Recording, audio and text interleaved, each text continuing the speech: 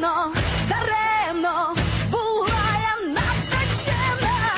Ей, шикітай, ширикітане, ширикітай, шигіріїтана. Не знала, що знала, твоїм коханням стала.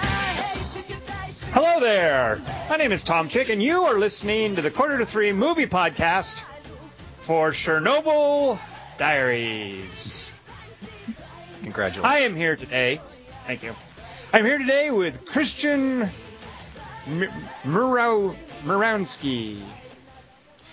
Меня зовут Chris. And that could have been the tagline. And Kelly Wand, who has a tagline for Chernobyl Diaries. What do you got, Kelly Wand? Dos Zombia. You just said the same thing that Dingus said. What did he say? I wasn't listening to him. I think the same. It's like Diablo's story. I didn't really pay attention. There's been a lot of Russian in this podcast so far. Let's slow down. Yeah, it's too much going on. Just like that movie. Right. Oh, slow it down, Oren Peli. I can't keep track of all this. These things I can't glimpse. Spoiler alert. Save it for the podcast. Yeah, I know. Well, you know, before we spoil it, we are going to be spoiling Chernobyl Diaries in case you haven't seen it. So, but before we spoil it, Dingus, why don't you give us some non-spoiler, just general information about it? Don't ruin anything that happens in the movie. Yeah, I'll handle that. That'll be Kelly Wand's job. Just give us the basics. All right, well, this week we saw Chernobyl, or as Tom says, Chernobyl Diaries, a 2012 American horror footage movie about some young adults going on an extreme tour in the town of Pripyat. The movie was directed by Bradley Parker and written by Oren Peli and Carrie Van Dyke and Shane Van Dyke. Oh. The grandfather was not involved. Whoa. So it's not nepotism. Right. They are not really related to Dick Van Dyke. Is that true, Dingus? Oh, yeah, they are. Are you serious? Oh, these guys. We're going to talk about in a minute about who these jerks are, by the way. I got a thing or two to say about these Van Dyke brothers. Shit. All right, sorry. Go ahead, Dingus. I got a little hot under the collar there. Did you have a thing or two to say about a thing or two? I agree with Tom. I'm kind of tripping out right now. All right, so neither their grandfather has nothing to do with this, neither does their great uncle. It does star Jesse McCartney, Jonathan Sadowski, Devin Kelly, Nathan Phillips, Dmitry Dachenko, and Olivia Dudley's cleavage. I was waiting for a female name for Kelly Wand to make a noise, and I wasn't clear which one of those Jonathan was. Radowski that he was talking to. He was saying many things that I wasn't sure. Is that a chick? Is that a chick? Is that a chick? And then he finally got to one that was a chick. So that was a little confusing for me. Was Devin Jonathan Kelly. Radowski's great uncle involved in the production? Yes. His uncle, also Jonathan Sadowski's uncle. So both of them are involved. Sadowski, right. Also, Jay Cash stars as Humanoid. I got Rad mixed up. He gets his radiation. I'm a Exactly. genius. Well done. I can't wait So, to hear this next part. I'm ready for this. Okay, Dingus, hit us with the rating. Chernobyl Diaries is rated R for violence, some bloody images, and pervasive language. How can they make up a new category every week? Or does Dingus just make up a new one every week? I think these were uniform. Like, what's the new one this week, Kelly Wand? What was the second one? Some bloody images. Bloody images. Yeah. Oh, you're right. That is kind of new. You're like right. they don't know. There's not a number attached to it. It could be like between 2 and 900. But, So, and they don't have an R rating in Canada. Up here, it's just rated. Don't see this. all right. So, Dingus, thank you for that. Chernobyl Diaries opened. Wait, so it's not it's not Chernobyl? Doesn't that?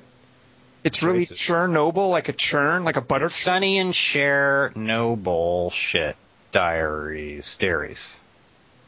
I was assuming it was. I keep saying Chernobyl. You might be right, but I don't know if they ever said the word Chernobyl in it, since the movie is actually the Pripyat Diaries. So I don't know. All right. I know it's pronounced Diaries. We do have that part right. Yeah. Anyway, whatever it is, Chernobyl. It opened with $8 million opening weekend. The old 8. That's still too much. Oh. But it's at number 5. It was beat by things like what did it get beat by? Battleship was beat Really? by Battleship. Sure, yeah. So let me see. This weekend went Men in Black 3 was number 1, then Avengers, then Battleship, and there was even something else in front of Chernobyl Diaries. I forget what it was. But yeah, it was way down there. Very disappointing opening. But wait to hear this. On Metacritic, which rates things by the average rating it's given in reviews that use ratings, it's at 31. Now, here's the one that gets me, though. Rotten Tomatoes gauges it just decides whether or not a review is positive, and it gives a percentage. Kind of arbitrary, yeah, and it gives a percentage based on what percentage of the reviews are positive. So, of all the reviews written of Chernobyl Diaries, 1 out of 4 is positive. It's a 25%, which I'm like, well, it's they're. And Battleship was both 40s. But here's what gets me is who's writing positive reviews of this thing? Oh, you mean 25? Yeah. Who are the 25% of people writing positive reviews? Now, if you go to Top Critics, it's down to like 18. But even then, what 18% of people writing movie reviews don't slam this thing? What the heck is going on? That's just. I don't understand how colorblind people, they can't see red or green, but everything we have in society is red and green, like traffic lights and Rotten Tomatoes. Yeah, like why isn't Dingus driving through traffic lights every day, causing havoc in traffic? He is. Colorblind. Oh, right. That's a good point. Okay, I'm sorry. Go back to what you're saying about 20s. Well, that's all I had, is that for some mysterious reason, some people did not hate this movie. People who are professional moviegoers. I don't know. 20's pretty low. I mean, the average person's pretty stupid.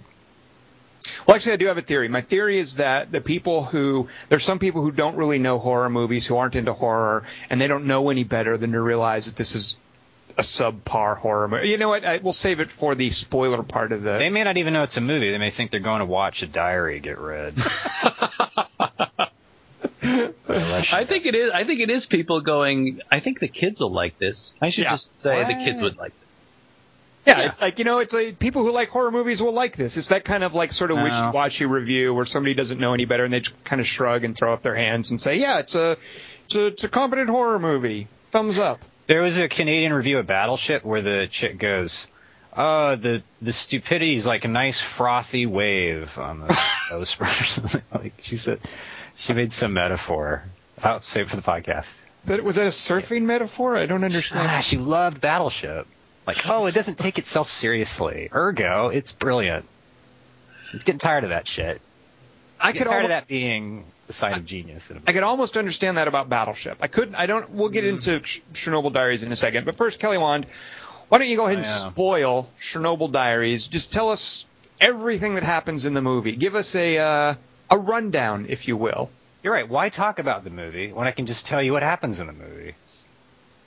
Well, we'll get into spoil. The things I have to say will spoil it for people who haven't seen it. So I'm going to save it till we get to that side of the podcast. So why don't you play us over there with a sort of maybe we'll call it a detailing of the plot. Does that work? No, that's stupid. How about this? Chernobyl Diaresis. Rock and roll. I like that. Chernobyl Diaresis. Dear Vancouver Diaries, plural.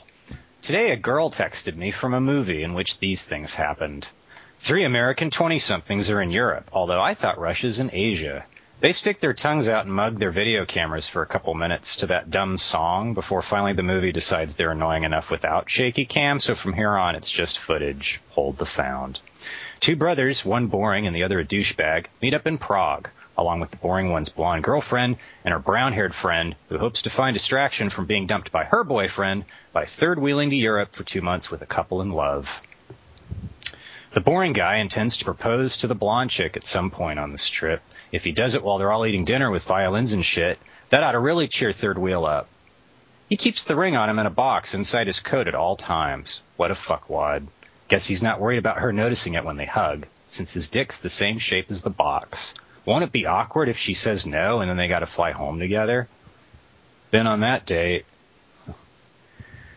the douchebag brother's all, man, bro, Prague's awesome. I'm never coming home. The girls here are fucking crazy, yo. Despite this, he mysteriously doesn't have one and wants to hit on the third wheel, which the boring brother disapproves of. He's all, come on, dude. Fucking girls in Europe isn't the point of being on vacation. Let's keep things light. You know, like my marriage proposal. But the third wheel has an eye for douchebags, so after a night carousing on the town, or at least at seedy back alleys where they almost get mugged, douchebag comes up with the ultimate seduction plan. Take them all in a van owned by his shady shopkeeper friend to an irradiated ghost town to look at an abandoned Ferris wheel. His hookup for this, a.k.a. the shopkeeper, is a Russian guy with arms like ham hocks named Yuri. They shake hands. Then the door opens and an Australian dude with a beard and his blonde chick show up and say that they're going too. He's all, "Oi, name's Crikey. I'm from Melbourne." "Hi, Crikey. I'm a douchebag named Paul. This is my boring brother, Chris." "Oi, Chris, should we introduce our Sheilas here?" "Nah, our girlfriends' names don't matter. Let's just go." Yuri crams them in the van and off they drive to Chernobyl, with Yuri technically now the seventh wheel. Spoiler alert, diaries kept throughout this movie, 0. They drive and drive, although some scary music occasionally tries to help. At one point, the douchebag gets out of the van to examine his choices in life and hit on a urinating deer. But the boring brother turns to the third wheel and goes, "Hey, I just want to apologize for my brother last night. His intervening with those street toughs and preventing us all from getting murdered and then raped by saying a bunch of shit in Russian was totally inappropriate." And she's all, "Why are you putting a ring on my finger?" And he's all, "Oh, sorry." They drive up to a guard shack. "Whoa, no way. Why is there a guard shack for an abandoned town?" one of the chicks goes. "Tourists," says douchebag sagely. Yuri gets out of the van and talks to one of the guards and points at the kids in the van and then does a zombie walk and makes biting motions and rubs his tummy and shrugs. The guard shakes his head. "I think he's saying no," whispers the boring brother grimly. Then the other guard walks around the van and stares through the windows at them while scary music plays. Then he does it counterclockwise while the music plays backwards. Then looks confused at Oren Peli, who's asleep in a chair being rocked gently by the catfish guys.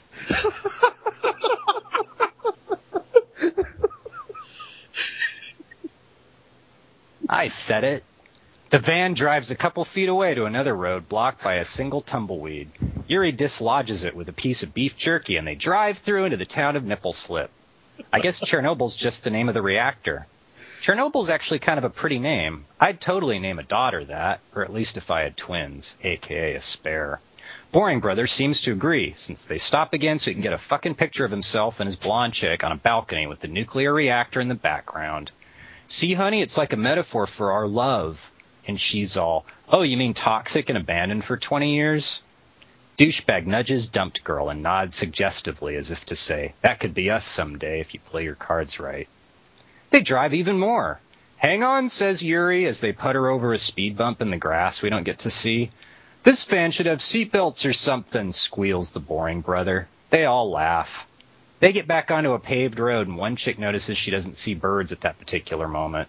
They all laugh again. They stop by a creek so Yuri can play a prank on them by splashing some water around and scream, "In Russia, beef jerky eat you." They all try to laugh, but the cracks are finally starting to show. "Hey, look," says one of the blonde chicks. They find a mutant piranha under a leaf. It yawns at them. "Ha ha, told you you're a pussy." Douchebag giggles at Boring, who nods. They drive on. They drive, I write. You listen. Yuri drives into an overgrown studio backlot with a rusty Ferris wheel and some buildings with broken windows. "Whoa, dude, you ever seen anything like this before?" Boring asks blonde chick 2. She's all, Session 9, Quarantine, Hostel, Turistas, The Pianist, but never this unscary, no. Yuri caresses the rusty metal of the Ferris wheel until his hard-on is visible. "They erected this Ferris wheel to celebrate coming of Spring Festival, but because meltdown affect calendar, spring never happened." Douchebag rolls his eyes at this and throws some Russian garbage he was sifting through onto Yuri's foot. When we pan up, a single tear is running down Yuri's cheek. Get it? People older than me. Yuri claims he's been bringing tourists on this rollicking, sensuous, extreme tourist Ferris wheel experience for 5 years, which has given him lots of time to polish his act. "Hitler's dead dog that starved to death on porch here," he goes. "In America, dead dog go on tour to see porch lying on you?"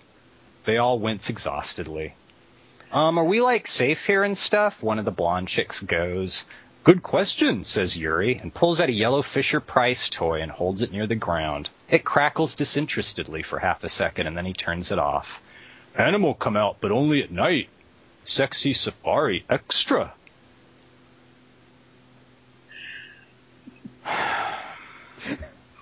Sorry. I was just gloomily pondering my literary legacy for a depressed moment. So anyway, Yuri's all, animal come out, but only at night. 5 seconds later, a non-irradiated-looking Kodiak bear charges them, then somehow disappears without a trace, even though they and it were on the second floor. Despite this, they leave the building laughing. Ha ha, bear charged us. We're awesome. Douchebag points and goes, hey, look out, beef jerky alert, JK. When they get back to the van, it won't start. Yuri raises his armrest, opens a glove compartment, pulls out some fishing tackle, a couple rusty trombones, and finally some wires. He looks bummed. Carburetor is glass-nosed. He sighs. They sit in the van for 10 hours and do and say nothing till 2 a.m. Says Boring. So, what are we doing again? Yuri goes, we wait till morning, then I fix van and we go. Oh, so the van's fixable, says Douchebag. See, babe? He unbuttons third wheel's top's third button and begins tape measuring her vagina. I guess something makes a noise because one of the blonde chicks is all, hey, I heard a baby out there. Is not baby, Yuri says, and pulls out a pistol, gets out, and wanders off away into the dark for no reason at all. See, babe, says Douchebag, told you there was no such thing as Russians. One of the blonde chicks is all, we already know there's a Kodiak roaming around, but he goes wandering off in the dark with a .22. Is there even a script for this movie? I thought the characters in the gray had it coming. And Boring's all, blonde 2's right, I better wander off too. He starts to get out, but Douchebag's all, I'll come with you, this third wheel chick and I are moving way too fast all of a sudden. But Boring's all, no, Paul, you've done enough damage for one day. Now stay in here and think about how else you can fuck shit up for tomorrow. Unlike what I'm about to do. He slams the door and wanders off into the dark towards the sounds of Russians screaming and dogs barking and Geiger counters. Oi, maybe you should go too, the Australian guy tells his blonde chick, and she's all, what? Why? A bunch of gunshots ring out. See, babe, says Douchebag grimly. Then he leaves too. Oh, I guess I read that wrong. He brings back his limping brother, whose leg has been torn to ribbons. Seem just like the characters. What did that? His blonde chick asks, but Boring's in too much pain to say, so she turns to Oren Pelly and goes, we do find out ever, right? Although maybe it would have been cooler to kind of see it firsthand, this not being found footage and all. But Oren Pelly's laughing too hard at some knock-knock joke that the catfish guy is telling him by the craft services table. The lovably ill-fated teens sit in the van for another 10 hours, and I guess don't say anything else or make any plans or get attacked or eat, drink, piss, fuck, or care. They wander into some buildings and find Yuri getting eaten by mutant cannibals. Understandably, they leave him there, but take his pistol, say it's out of bullets, shoot 3 bullets through a door, then go back to the van. Boring Brothers still hurt too bad to act, so they leave him and his blonde chick in the van while the rest go to, quote, find help. Here, take this, Douchebag says, giving Boring the pistol. It was really helpful to Yuri. Thanks, says Boring. Wait, where are you going again, and why don't we have cell phones? Look, we're going to go look for spark plugs, says Douche, if you know what I mean, and he winks at the third wheel and nudges his brother's leg till it's bleeding again. Spark plug break. They find some dogs on the road, but trick them by going a few feet around them and using humans' superior sense of smell. Then they find a car graveyard. And though night's falling fast, and they're there to get battery plugs before their friend bleeds to death, since they didn't even put a tourniquet on his wound, they get distracted by the sight of a bus with bullet holes in it. Who would shoot at a bus? Screams Blonde Chick 2. They go in the bus and knock shit over, but nothing happens, so they take naps, then hang out a while, then eventually start opening every car hood until they find a Subaru with some wires inside. Douchebag calls Boring on the walkie-talkie and goes, Bro, you're not going to believe this, but we found the car parts! And the brother's all, wow, that is hard to believe compared to irradiated zombie babies. You coming back soon? Pretty sure I'm, like, dying and shit. Yeah, keep your pants on, says Douche. Get it? 'Cause your leg's all, yeah, dude, I get it. So cold. After wandering around in circles till nightfall, the douchebag and his mediocre companions bring the cables back. But now the van's gone. Great, says douchebag. All right, new plan. Third wheel, you leave the cables on the ground. Blonde chick 2, you stay here while the cables guard you. And the rest of us will head back to the car graveyard to pick out a new van. Any questions? Yes, crikey. Yeah, real quick. Where's Miss Sheila? She was just here a second ago. Fuck. Okay, look, guys, no more splitting up. Actually, to be honest, I think that's maybe one of the things we've been doing kind of wrong since we got here like 20 hours ago. Let's try to work on that a bit more. And also try to leave this place cleaner than how we found it. Luckily, I'm pretty sure we can't get any stupid... Yes, crikey. Yeah, sorry, where am I? Fuck, crikey got grabbed too. Oh, well, can't say we tried. He puts his arm around third wheel. Guess it's just you and me now, and the zombies, bears, dogs, and catfish guys. Luckily, we still have this map of Wyoming that Crikey grabbed off that door earlier. Now let's see where... He moves his hand off the map and points it at the ground. Here! So if we just keep wandering in circles, we should be... babe, can you turn that Geiger counter down? It's drowning out the sound of those guns shooting me. Though third wheel-wise, when it comes to survival, the dump chick's a gold medalist, at least for a few more minutes. What is this place, she asks a couple more times before passing out. She's dying from radiation sickness so fast that it takes only 15 minutes for corn syrup to cover her whole face, but luckily she exhibits no other symptoms. But still not dying fast enough for the Russian orderlies, so they throw into a dark padded cell filled with mutants that they put in there instead of shooting. As the mutants hungrily swarm her irradiated yet nubile body, Third Wheel's final thought is, oh well, I still think my breakup with Kenny was for the best. All right, thank you, Kelly Wand. Who was the most screwed over character in that movie? The most screwed over, I would have to say, was Yuri. No, he's not. He took money. What do you mean? He was. I was thinking of the. You're talking about the characters. I was thinking more of the actors. You're right. So characters wise, the most screwed over. Zoe. You have to be Zoe. Which one is Zoe? Dingus, why do you know their names? And first of all, Chris and Paul.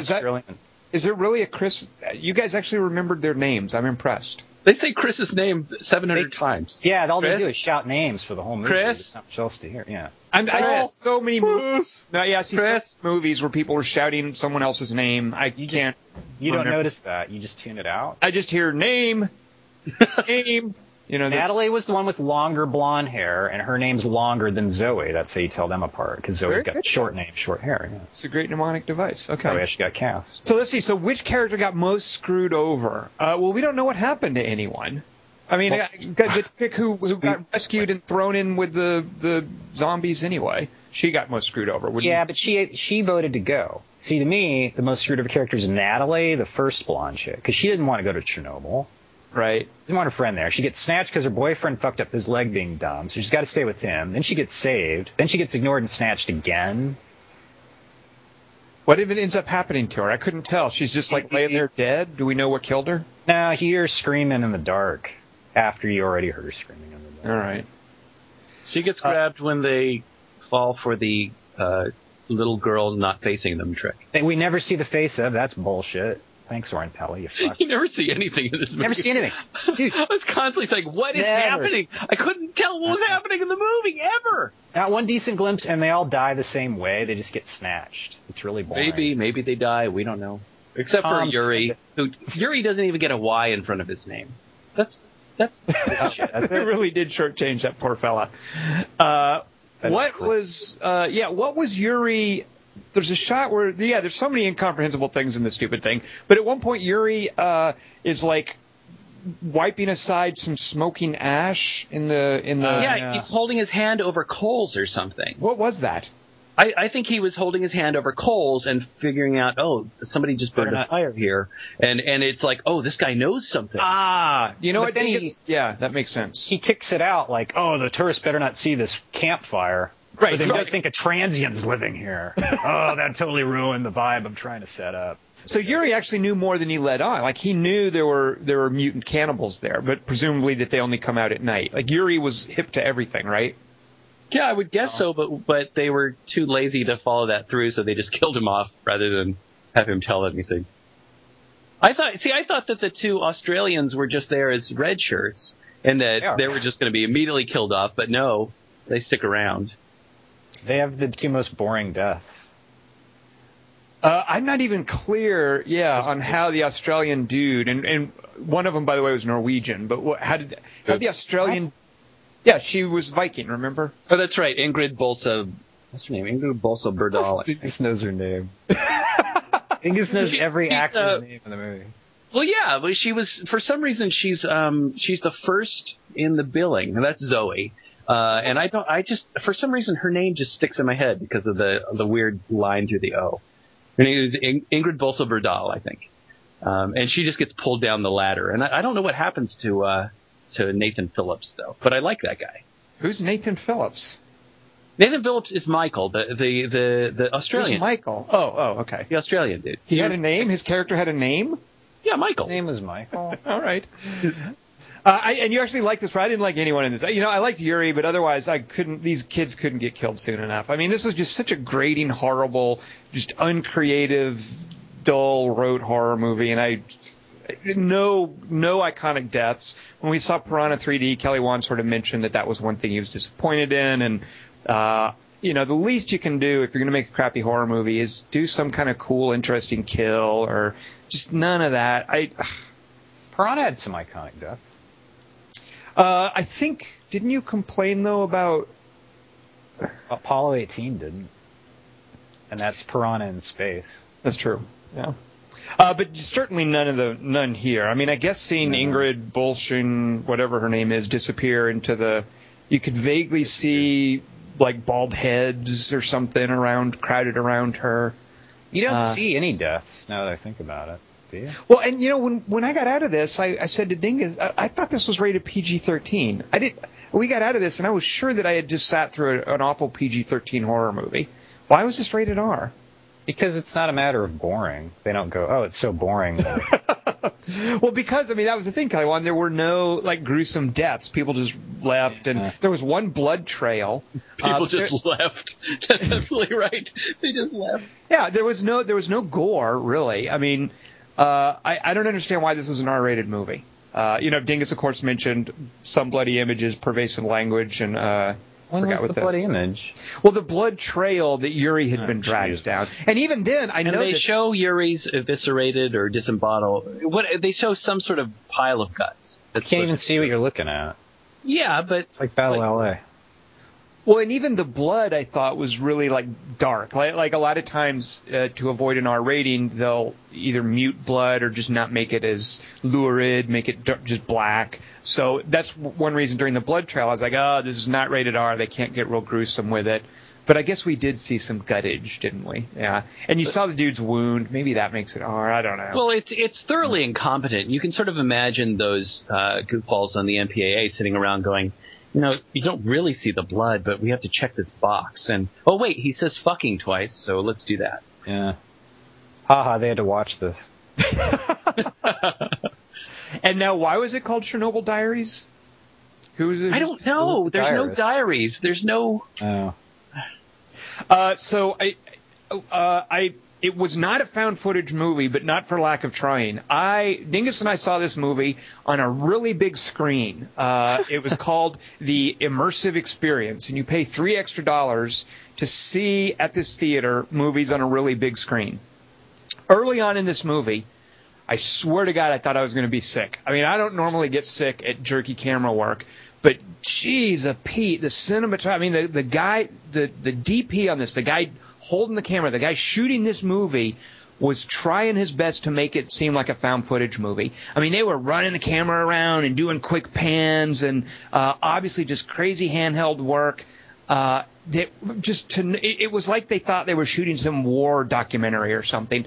I hated the camera work on this thing. If you're going to be a found footage movie, just go ahead and do it.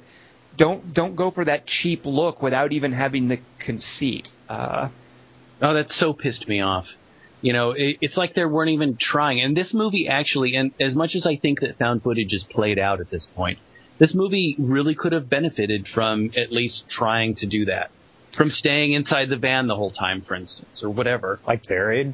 And this is a talented cinematographer. This is Martin Sorberg, Who is that? I hate him.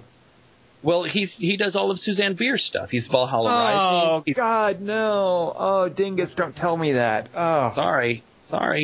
Dingus.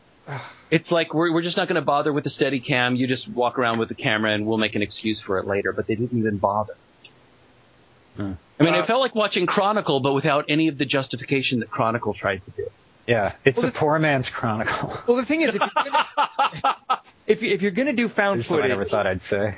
if you're going to do found footage, you have an excuse to like not show things because maybe the characters don't see them. You know, found footage gives you an out to be really coy about what you show and don't show, which, by the way, is one of the reasons I really like a found footage movie called Grave Encounters, because it really plays with that concept of what you expect from found footage. But anyway, so these guys don't even do a found footage movie, but they still withhold showing anything and making any sense of the action and giving us any sort of third-person perspective on the action. We don't get to know what's going on just because it's so like lazy and confused and poorly lit. And you know, is there a giant monster that picks up the van, for instance? Like what was that all about? And actually, that even kind of works because we're not there.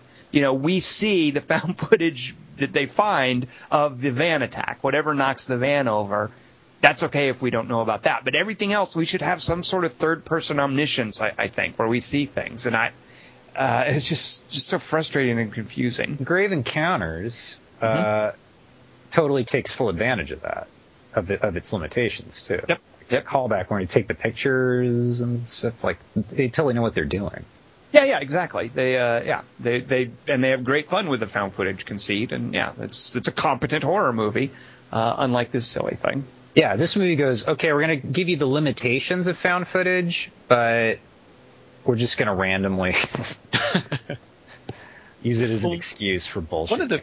One of the few things I liked about Silent House, and there wasn't a lot about it, but I forgave the idea, and it's not a found footage movie, but the conceit of we're doing a one-shot movie meant that there was like not a lot of establishing shots that would happen, so when she's under a table, you don't know what's happening. And that lent a little bit of tension to it. But like Tom said, there's just no reason for not seeing the stuff here. It's just we don't feel like showing it. Yeah. Yeah, the Silent House is like the camera is very much a character in Silent House, and it should be. The camera is very much a character here, and it shouldn't be. There's no excuse for the camera being a character. It's as dumb as the characters. There's no excuse. Exactly. It's as dumb as the characters, and there's no reason for me to realize, oh, now the cameraman, they open a gate, and now the cameraman is running up to the gate from the other side. Oh, and now the cameraman is running along the cars in the junkyard. I was just so annoyed at that junk. Was there anything? Okay, go ahead, Kelly Wand. He's going to propose marriage to her. That's not a cliche. Well, there's no good writing. I mean, there's no writing. This thing is so woefully underwritten. There's nothing here. Oren Peli just got the idea based on, and actually I don't know how apocryphal this is, but Oren Peli got the idea based on this hoax that I think I referred to actually a few weeks ago on the podcast, where this woman, where someone posted footage of Pripyat in the area around Chernobyl that supposedly a woman had visited on a motorcycle tour, and this ran around. This was passed around on the internet for a while, and eventually it was revealed. Sounds way better. That sounds cool, but it was revealed that she was just a model, and she posed with the motorcycle and took photography from tours, because there actually are tours around Pripyat in the Chernobyl area. So anyway, this woman, this website sort of made the rounds around the internet for a while. It was eventually outed as kind of a hoax, but Oren Peli got the idea, hey, let's do a movie about this. And that's all that there was. I mean, these characters were just stock horror movie characters. I don't know what, I guess the fiction behind it is that there are mutants living in Chernobyl, and the Ukrainian government now is trying to contain them. That's not a horrible idea. It's just shitty execution. Same as Apollo 18. But, that's not, I guess, I don't know. What can you do with that, Kelly Wand? I recently saw was it found footage? Oh, God, yes, it was found footage. There's a found footage movie called Area 406 about an airplane. I love the ones with numbers. Numbers are mysterious. I mean, seriously, you throw a number in there and you're like, ooh, what does that mean? Taps into our fear of counting. So in Area 406, the implication being maybe that there's 405 other areas like this at least, an airplane crashes into a secret government breeding program for velociraptors. And the survivors, it's great. Yeah, it's a great concept. And the survivors, except it's utterly incompetent. And instead, and it's like Chernobyl Diaries, you instead get 90 minutes of bad actors improvising. And that's all the script provides, and it's the same with this. I guess you're right, Kelly Wand. Maybe you could do something cool with secret mutants hidden in Chernobyl, but they just do nothing. So actually, there are a couple of moments where I was like, this could be a cool movie. This should have been a cool movie. There could be cool imagery here. There are a couple of shots of them out in the woods, and you see looming, and I imagine all this was CG, looming over the trees, these sort of Soviet-era apartment buildings in the background, those high-rises. And it's quiet. There's no activity over there. And there could be some cool stuff in an abandoned city. You could do something, and they do nothing with that. The set for this stupid thing is just like one abandoned building and that Ferris wheel. That's all they do. There's no sense of place, and there's no sense of an abandoned city, by the way. No. They set that up, and Pripyat was abandoned like that. I mean, the day after the accident at the reactor, they just bust all the people out of there. They told them, you're going to be gone 3 days, don't bother packing, and no one ever came back. I mean, it was abruptly emptied out. And they don't do anything with that. They just have the iconic Ferris wheel and some random apartment building, and that's it. Are we supposed to give a shit about the bus? Like, the guards got attacked by zombies at the bus, even though there's no bodies of anyone. I guess the idea was that they had a last stand inside the bus. Who gives a shit? Yeah, I know. Why does that matter? That's sort of my reaction. Why would I care where their last stand's in a bus? And if I could, why would it be one of the buildings? No, see, Kelly Wand, because the bullets are coming from inside the bus. You see. Oh, like when a stranger calls. I see what you're doing. I know when he says that, why isn't it possible, and this is just me disconnecting from the movie and thinking how dumb it is, why isn't it possible that the bullets were fired into the bus from the other side and then came out this side? Like, why does he immediately deduce from looking at one side that the bullets were fired from inside the bus rather than fired from the other side of the bus and went through? Why is that more interesting to him than people shooting at a bus? Like, oh, wait, hold on. I totally thought I figured this out, but no, there was gunfire coming from the bus. Therefore, it can't be what we were all just thinking, whatever that was. There's some crazy forensics going on. Oh, a gun inside! That doesn't jibe with these bullet holes. It's another discovery he makes. It's exciting. Is the night falls twice, and on neither occasion is it marked on it. Like, it's just, you have no idea when it's falling or how long anything takes. Yeah, no sense of place or time, definitely. Yeah. Sorry. Well, I really thought this was one of those, we've talked about this before, there's some movies that there's no reason they shouldn't be over in 10 minutes. There's no reason that anybody should be alive. If there are, in fact, night mutant zombies wandering around Pripyat in the Chernobyl area, there's no reason they shouldn't have killed these people within 10 minutes. It's like that movie, The Reef, where the people fall in the water and the great white shark stalks them for 90 minutes or whatever. That movie should be over in 10 minutes. This movie should have been over in 10 minutes. Why wasn't this movie over in 10 minutes? Well, what would have happened in 10 minutes in? The zombies come and they take them out of the van and they kill them. They just take them right there. What else? What else do they do? They can't come out in the daytime. Well, no, that's what I mean. But once night falls, they have to find the bus. Once night falls, but the zombies have to wait for the radiation to cook them a certain amount. Yeah, radiation and night are totally related. You guys should have written this movie. Radiation, it's a scientific explanation for, what is it, Chernobyl? was the radiation science in this movie sound? Is that how? I want to watch this with the Russians and just watch them. I want to watch this with scientists. Yeah, I do too. We're scientists in a way because we're on the internet. Well, I loved it when he found that map. Yeah. He got really excited. Oh, map! Now we're saved. Like, it's such a video game moment. If he knew where they are well enough to know from the map, he wouldn't have needed the map. He just grabs it off the wall. Hey, we're running. News. And he doesn't know where. It turns out he's a fucking idiot, and he doesn't know where they are. And he's like, wait, hold on, there's a reactor here. And they've also walked right to the reactor, which is a huge landmark, like the biggest thing they came to see. And that's when they go, wait, the map's off. Hang on, east, wait. Well, they come to it through underground, you see. They go, what is this? We're at Chernobyl, and there's a nuclear reactor. What is this? Can they even see the reactor, though? Like, aren't they blinded by radiation at that point? Yeah, but they've walked. They know where they are, don't they? So what do they show in this? Like, what do you see eating Yuri? Anything?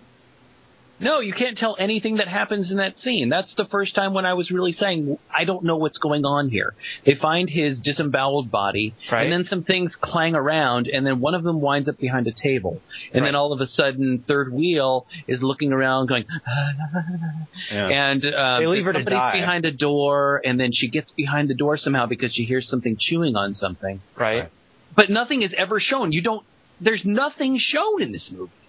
You don't you see, okay, when they go to the one room and lift up a blanket, isn't there a limbless dude, or there's some dude crawling around on the floor there? What do you see there? The baby? Is it a baby? I don't know. You don't get to see it. At one point, they run through a room and somebody says that's a guard, and I think it's a body hanging upside down, but you don't see that Right. either. No, you do see that. That actually had a little blood, if I'm not mistaken. You see? Really? Yeah. There's like a bloody body hanging upside down. That's one of the jump scares that got me. You see a bear? There you go. Bear scare. You always get scared by dead bodies, I've noticed. I do? Yeah.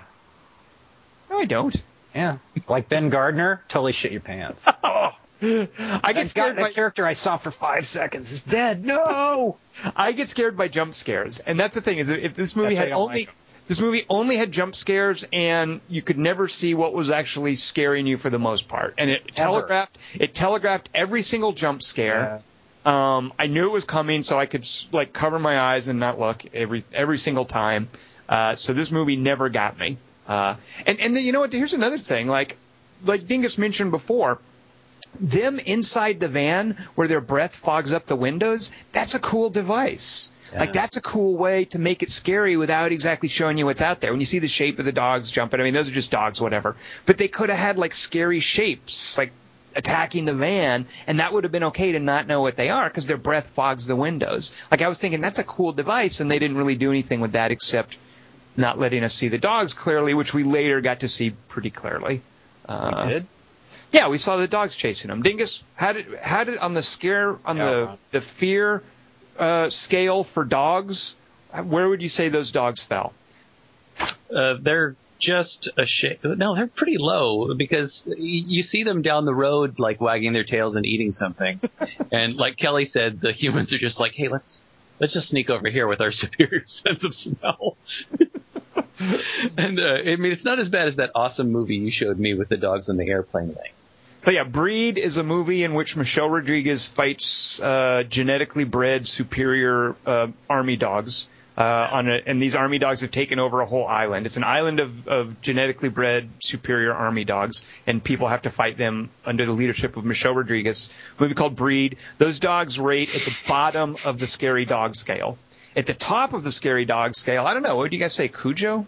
Is Cujo scary? I haven't seen Cujo in forever. But St. Bernards can't be scary. really, what's a scary dog? Those zombie dogs in Resident Evil are scary. No, they're not. Yeah, I don't think so either. Oh, okay. How about the zombie dogs in I Am Legend? What? The one? No, there's two zombie mastiffs that attack Sam. And Sam starts to turn into one at the end. So, I'm going to go with that. I think that's the top of the scary dog scale. So Breed is at the bottom. We'll put I Am Legend the Thing, though. The Thing dog is scary. That's not a real dog, though. Yeah, no, it stops becoming a dog. Once it that's stops scary as becoming a alien. dog, it's not scary. Yeah. But I would put these dogs real low on the scary scale. They weren't scary at all. Wait, what was your top one again? The I Am Legend dog, the CG vampire dog creature. That's not wrong. No? What about the one in whatchamacallit, Twilight Zone? There's a dog at what? I don't know. Is there? Wait. What about the dog man beast in Body Snatchers? The southern one. Oh, that's a good one, Kelly Wand. Because it's scary and funny. It's freaky. No, there's nothing funny about that. That's freaky. People laughed when I saw it. Ha! Look, that guy's nervous laughter out of fear. Yeah. It's like The Fly came into a different horror movie. Right. Yes, Kelly, we got it. 16 minutes. Shut the fuck up. Fuck you. Is there anything you guys liked about this crappy movie? The shots of the buildings in Pripyat over the trees. Let's see. See, I think there's so much you can do with that abandoned city thing. Yeah, yeah. Well, there's actually, there's a game, Dingus. You probably don't know this because you don't know video games very well. But there's a video game called Stalker. I was so hoping I would hear you say that word tonight. Stalker? What's it an acronym for? It's actually like scavenger, traveler, assault. Like all of them are just like general. Underdwellers. Yeah, they're like classes. No, the idea is that this is based on a Russian science fiction story called, not Roadside Attraction. That's a Tom Robbins thing. I love it when you get shit mixed up. It's so unrelated. Well, there's a Russian science fiction story. Russian and Robbins.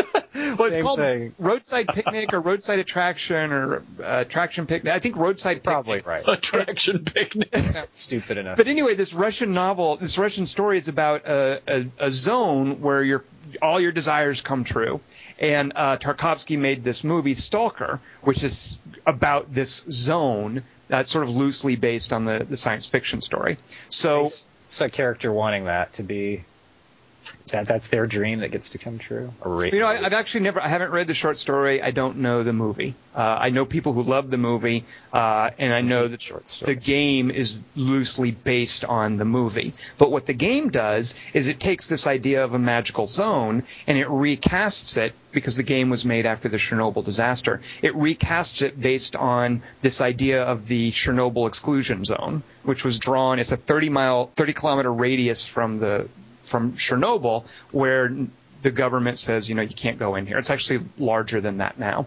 But there's this idea that, smack dab in the middle of the Ukraine is this thing called an exclusion zone. So the guys who made Stalker sort of paired that with this idea from the Tarkovsky film, from the novel, and they made this science fiction open world game about the Chernobyl area. So all that is by way of saying that what you were mentioning, Dingus, there's a cool story to be told here. There's a video game that tries to do that and actually does a serviceable job with it. But unfortunately, the movie isn't up to that. I remember thinking when I would play Stalker, like, this area is a little more barren than it should be. Like, they should have put some more in it. And then during Chernobyl Diaries, I was thinking that, like, constantly. Thank you. Well, actually, the area is Like, not too barren. barren. I mean, it's a forest now. No, I just meant in terms of events in the movie. Like, this needs more zone. Narratively barren. Yeah. Right. Aaron. Yeah. Wait, what were you saying that I keep interrupting you to say something? No, that was it. Just that, just agreeing with Dingus that there's a lot you could do with that, and that it was left to a video game to try it, because this movie certainly wasn't up to it. You know what? This is our fault, because we made Oren Peli's career, if you think about it. Our first podcast was PA1, and now look what we've done. So he just produced this, though. Some guy named Bradley Parker directed it. Who's that guy? I don't think he's a visual effects dude from other movies. Isn't that right, Dingus? Like, do you know his other credits? Yeah, it's visual effects. He did actually. It's funny you should say this, because, and I didn't know this, he did a TV movie called Lock and Key, which is that graphic novel you look at. Dingus and his comic books. Joe Hill. See, Kelly knows who Joe Hill is. I know who he is. Of course, Stephen Kelly King's son. does. Yeah. Son of Cujo. But he also did Lake Placid and Fight Club. Yeah. He did Lake Placid? He just worked on those. He was in a group called Digital Domain, and he did visual effects on those. He was the Digital Domain guy. I did not know that. That makes sense. Okay. So he's just another special effects guy who someone, Oren Peli has said, hey, direct this movie for whatever reason. I made a movie about a condo in San Diego. Let's combine our efforts and make something less than its parts. But Oren Peli really is. I mean, I think we all agreed that Paranormal Activity was pretty brilliant. But since then, I'm the only one on this podcast who sat through the river. Shut up. Did he produce Apollo 18, or did I just make that up? I don't think he did. I think that was a Spanish production. So there's the river. There's this horrible Chernobyl Diaries thing. He's actually directing another movie, which I am less and less eager to see. The Area 51 thing. Oh, another number. It's already done, isn't it? I don't know. It's found footage, and it's teenagers wandering to Area 51, I think.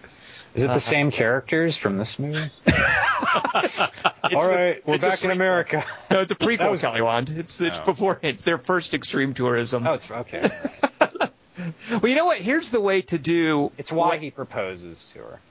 Here's what I think Chernobyl Diaries should have been. Like, can you think of what Chernobyl Diaries was trying to do? The movie that successfully accomplishes what Chernobyl Diaries was trying to do. Does anything come to mind for you guys? Birdcage?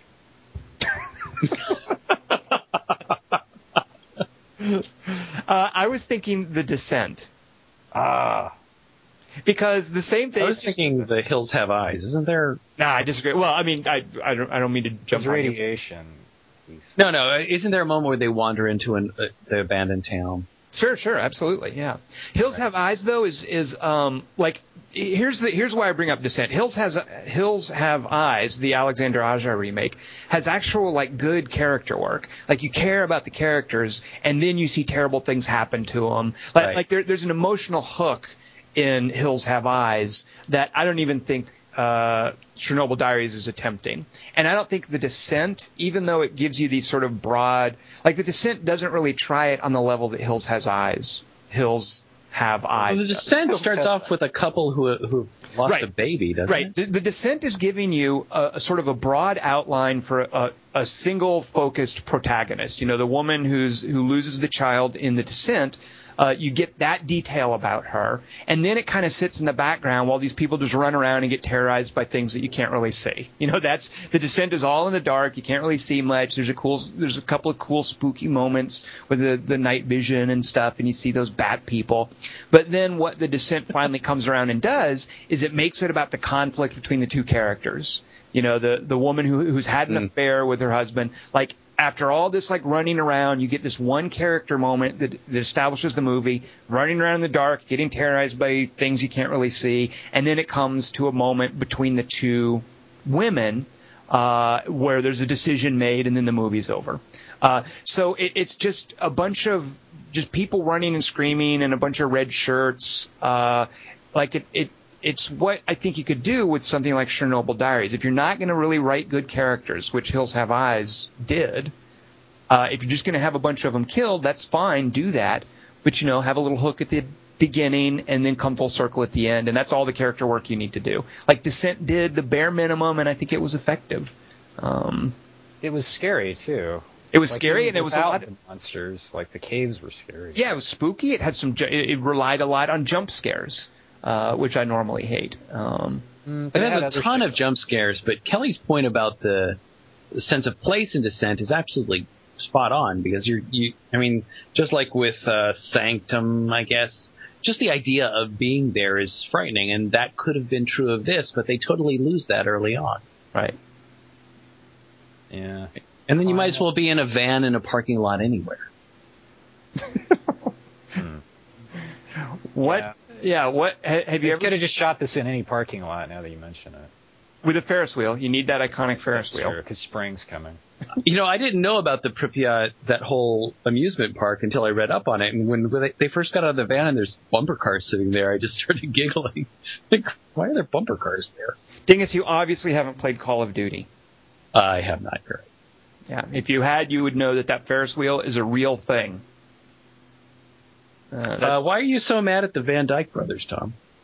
Oh my God! I'm so glad you mentioned those jerks. So those yahoos are the people who've been providing material for Asylum Entertainment, who's a company that makes rip-offs of big budget movies with huge marketing budgets, and they piggyback onto those marketing budgets. Like, these are the guys who wrote The Day the Earth Stopped.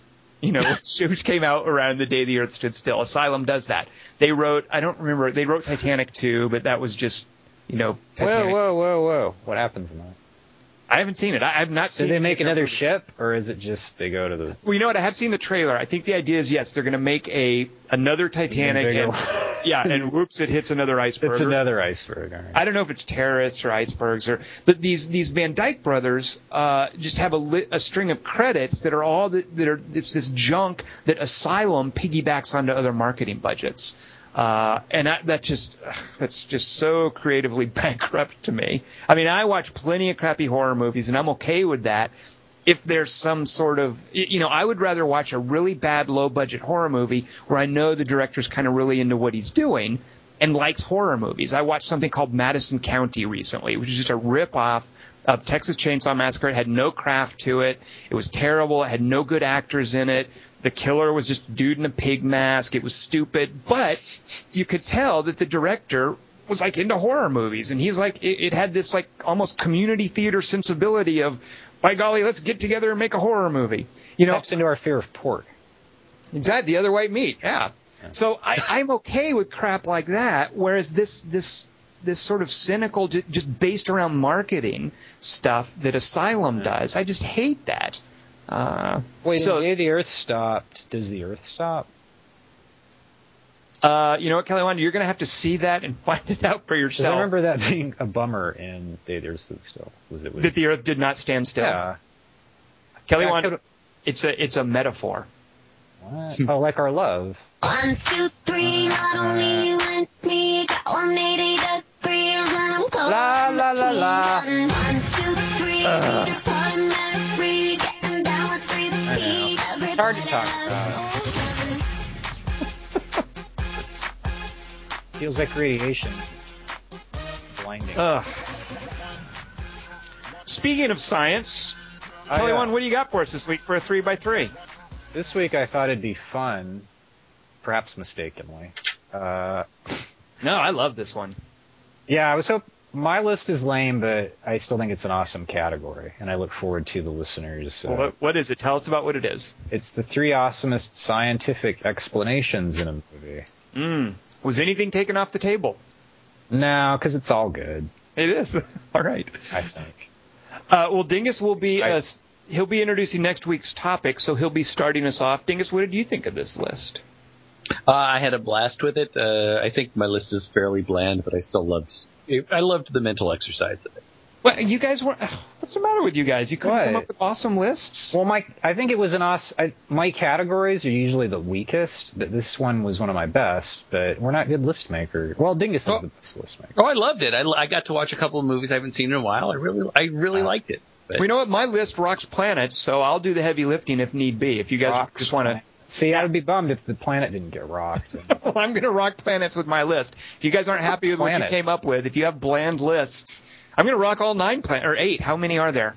Speaking There's of an 8 science, and a dwarf planet. right? I'm gonna rock 8.5 planets with my list. Don't want to talk it up too much, but if you guys are going to be down on your lists, I'll be enthusiastic. Rocking about mine. planets isn't talking it up too much, because that could actually happen if you type really strong words. Kelly, what would be the scientific explanation for that happening? An extra large typewriter, like the size of the sun.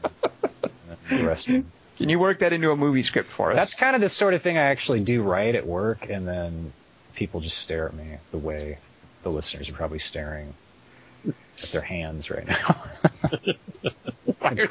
Why are they staring at their hands? Because they're sobbing into them. Well, let's cheer Anything them up. like me. Yeah. I can't This'll see. cheer I 'em up. can't see Science. anything. Dingus, cheer up the listeners with your number 3 pick for an awesome scientific explanation in a movie. And maybe give us a quote. All right, here's a quote from my number 3 choice. Neurons are becoming hyperosmotic. Membrane integrity is improving. They're firing. Oh, God, he's doing Star Wars. Wait, that was his Irish guy. Oh, it's got to be Clear and Present Danger with Sean Bean. No, why would neurons becoming hyperosmotic in Clear and Present Danger? For the midichlorians? Wait, neurons can't become hyperosmotic. They can. They are. They're becoming hyperosmotic. That's what Oh, okay. Well, that can happen. They just can't find Fired. Yeah, I don't know. You know what? Is he doing Jeff Goldblum? Is that what's going on? No, not No. Irish Goldblum. Dingus, I don't know. What is this? I have not seen this movie. All right, here's another quote from it. This will help you. Sharks never get cancer or go blind or show any loss of brain activity as they age, unlike some people I know. Deep Blue Sea? Yeah! Wow, is this Stellan Skarsgård who gets to say this stuff? Because a lot of what makes some scientific explanation awesome is who is saying it. A lot of times it's the actor. It's a collaboration, like anything great in a movie. It's a collaboration between the screenwriter and the actor. So, Like when Denise Richards was the scientist in the James Bond movie. well, thanks for spoiling my number 1, Kelly Wand. Bullshit. I know.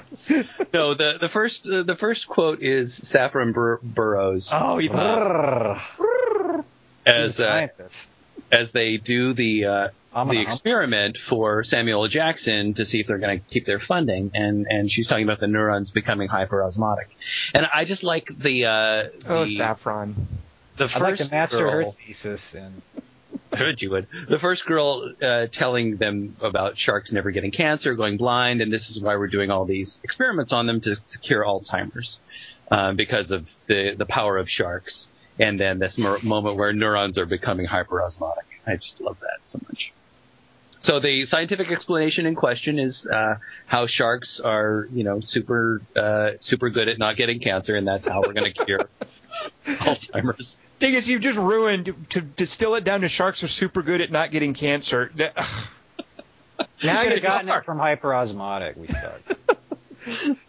All right, well, I took a slightly different approach, although actually, no, I think this would qualify. What I know, for runners-up, I have some great, awful scientific explanations that are actually really bad, and they're awesome in a bad way. But what I wanted to do is find scientific explanations that I thought really fit good movies. I didn't want to just take cheesy movies and highlight some of the funny, awful dialogue. And so far, Dingus, Deep Blue Sea actually doesn't, Deep Blue Sea kind of works as a good cheesy movie. So, here's just an example. In 2012, I've talked about this before, that awful Roland Emmerich thing. At one point, Dennis Quaid proclaims that the planet has reached a critical desalination point.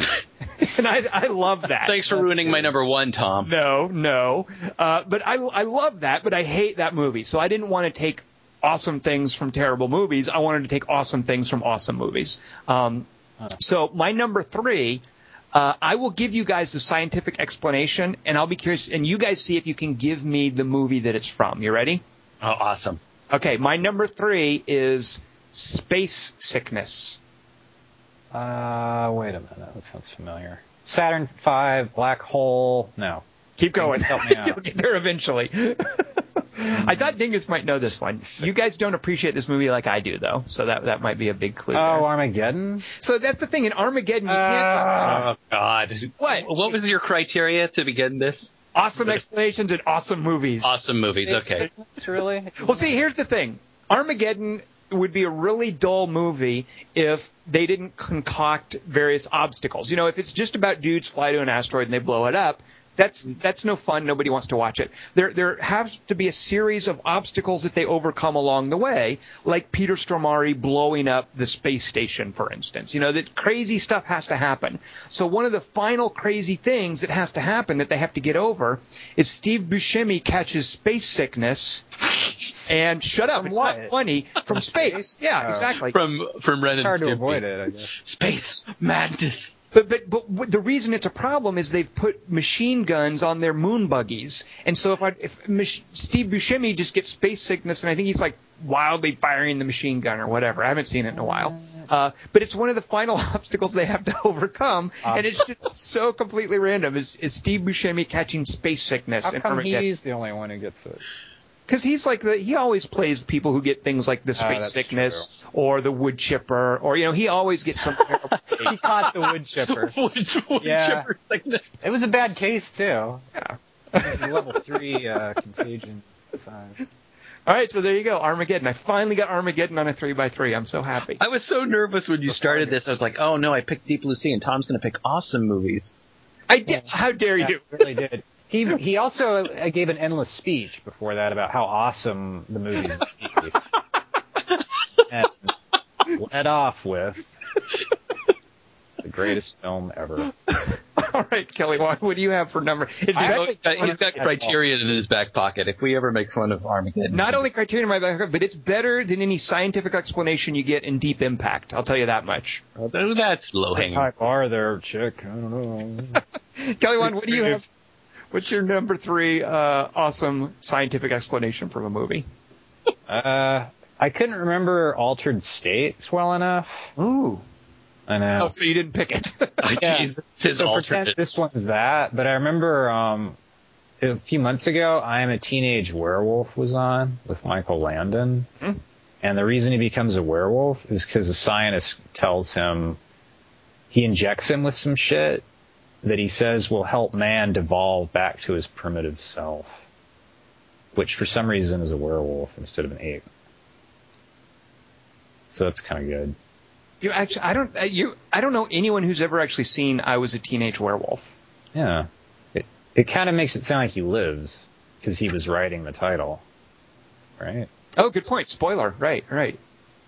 If it was I Am a Teenage Werewolf. Well, yeah, no, that gives away that he dies. That's what I meant to say. I got death and life mixed up. Wait, the movie is called I Was a Teenage Werewolf? Yeah. Well, that makes it sound like he got better. Yeah, he got better or killed.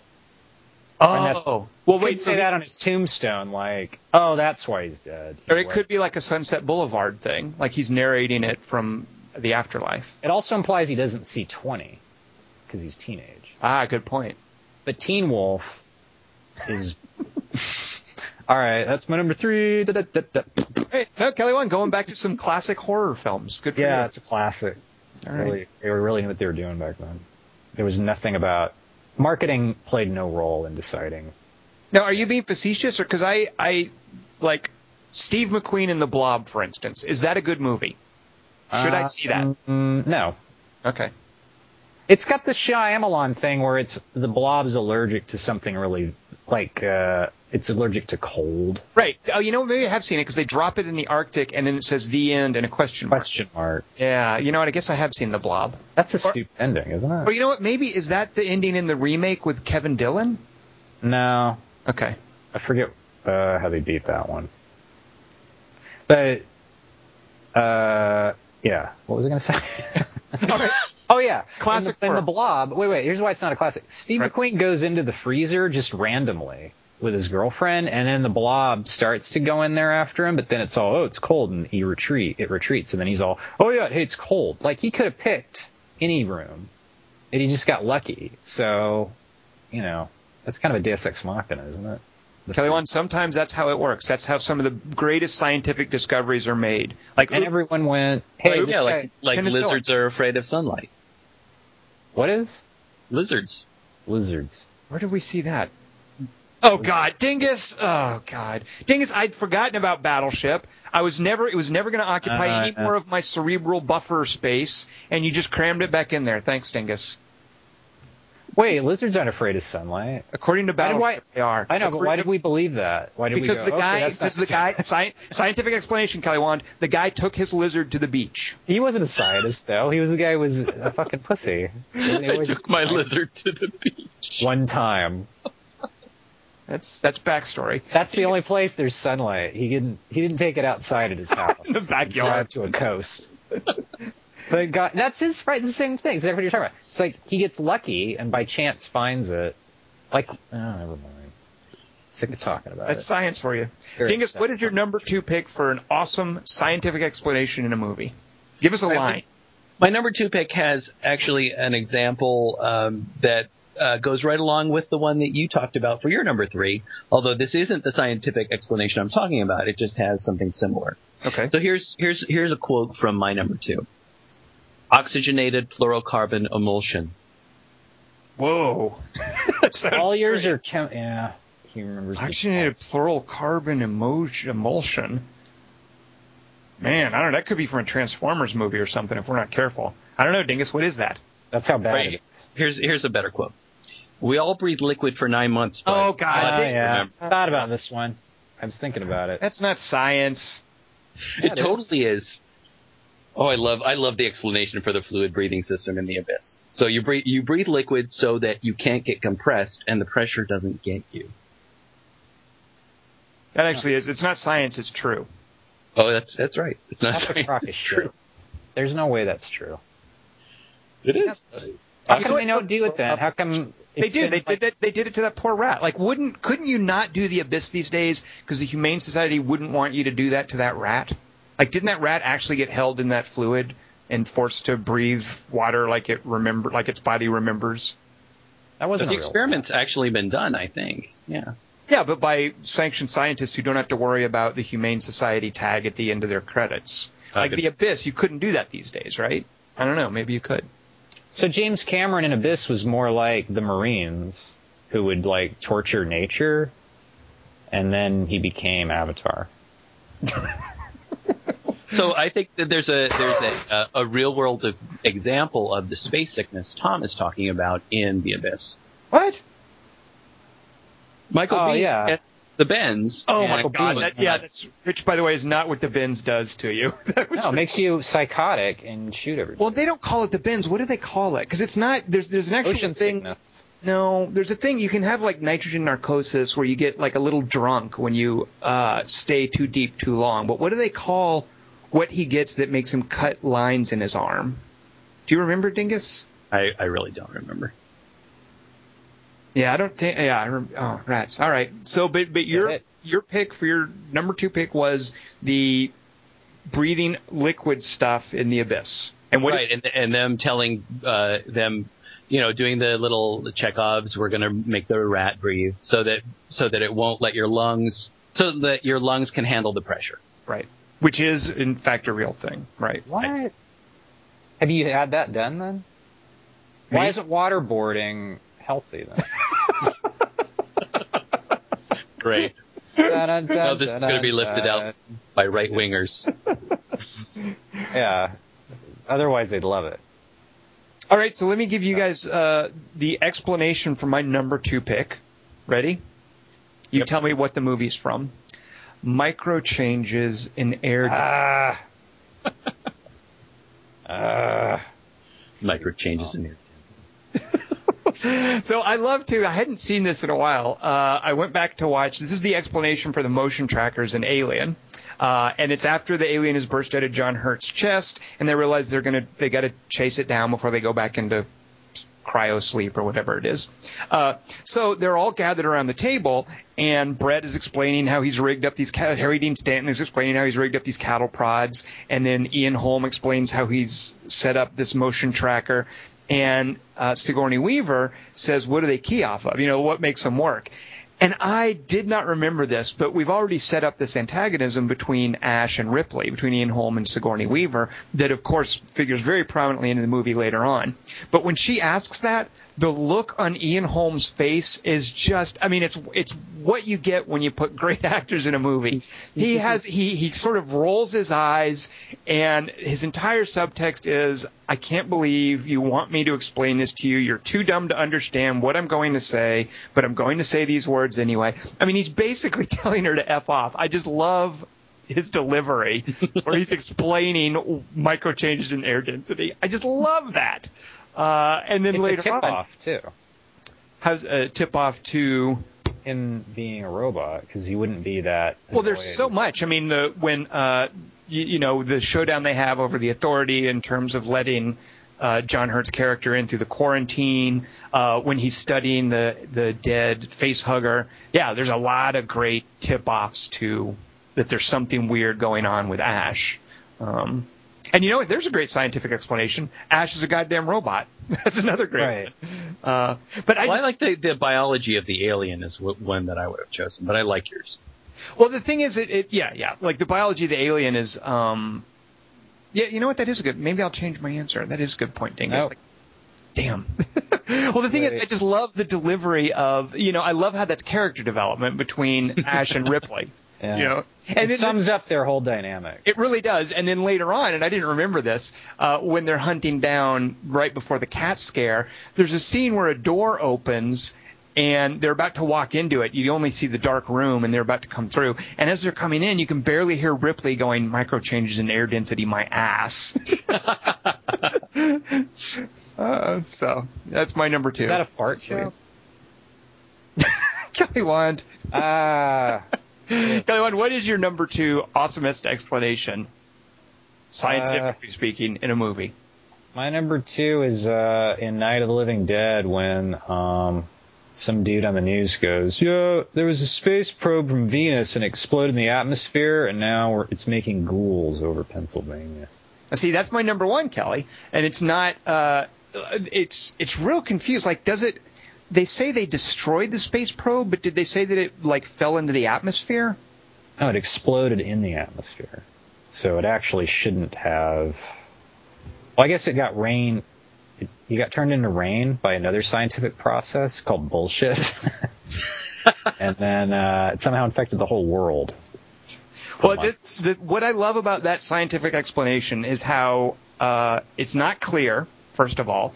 And I love how it's delivered, and that George Romero obviously he shot like a newscaster dude. He shot this really funny sequence, unintentionally so, of two scientists and a dude in an outfit, a military outfit, who's presumably a general, walking down the street with three reporter characters holding tape recorders, like interviewing them. And this is, in a global zombie apocalypse, this is what George Romero could afford in terms of showing, the news coverage, is these six awful actors.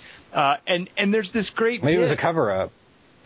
There's this great bit where the scientist is saying, yeah, we think it's the Venetian probe. And then the general's like, now, Carl, we didn't agree on that.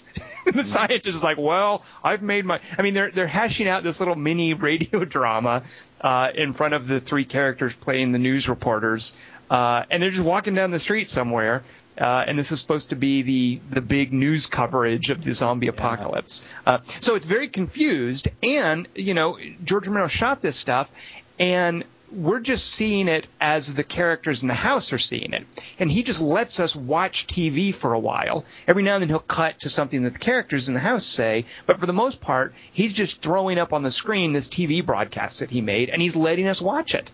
And it's that little bit where the Washington scientists and the general are talking, and then there's that little bit in the local news station where the guy brings on, the announcer is reading the news, and then he brings on a guy to explain about you should just burn bodies and not worry about funerals. But it's all about, they just reference this probe that was sent to Venus and it was destroyed on the way back because they sensed some radiation on it. And that they think maybe that's causing the dead to... Radiation is? Or the Venus is? Venusian radiation. So that's what I was going to say for my scientific explanation, see if you could guess the movie. But it's radiation from Venus. Yeah. So does that mean Venus is a ghoul planet? Where it's all zombies or something? If there were people there, then they probably would be zombies, yes. As opposed to a dwarf planet. I like that, Kelly. Yeah. See what I How do did you there? spell Venusian? Venusian, Venusian. Is that right? Why are That's you fine. asking? Did you change the S to a T? No, that's Venetian. In the second, in Dawn of the Dead, Yeah? it's the black dude goes, oh, it's because my grandma told me that when hell is full, the dead will walk the earth or something. When there's no more room in hell. Yeah, there's no more room in hell. So that's the new scientific explanation.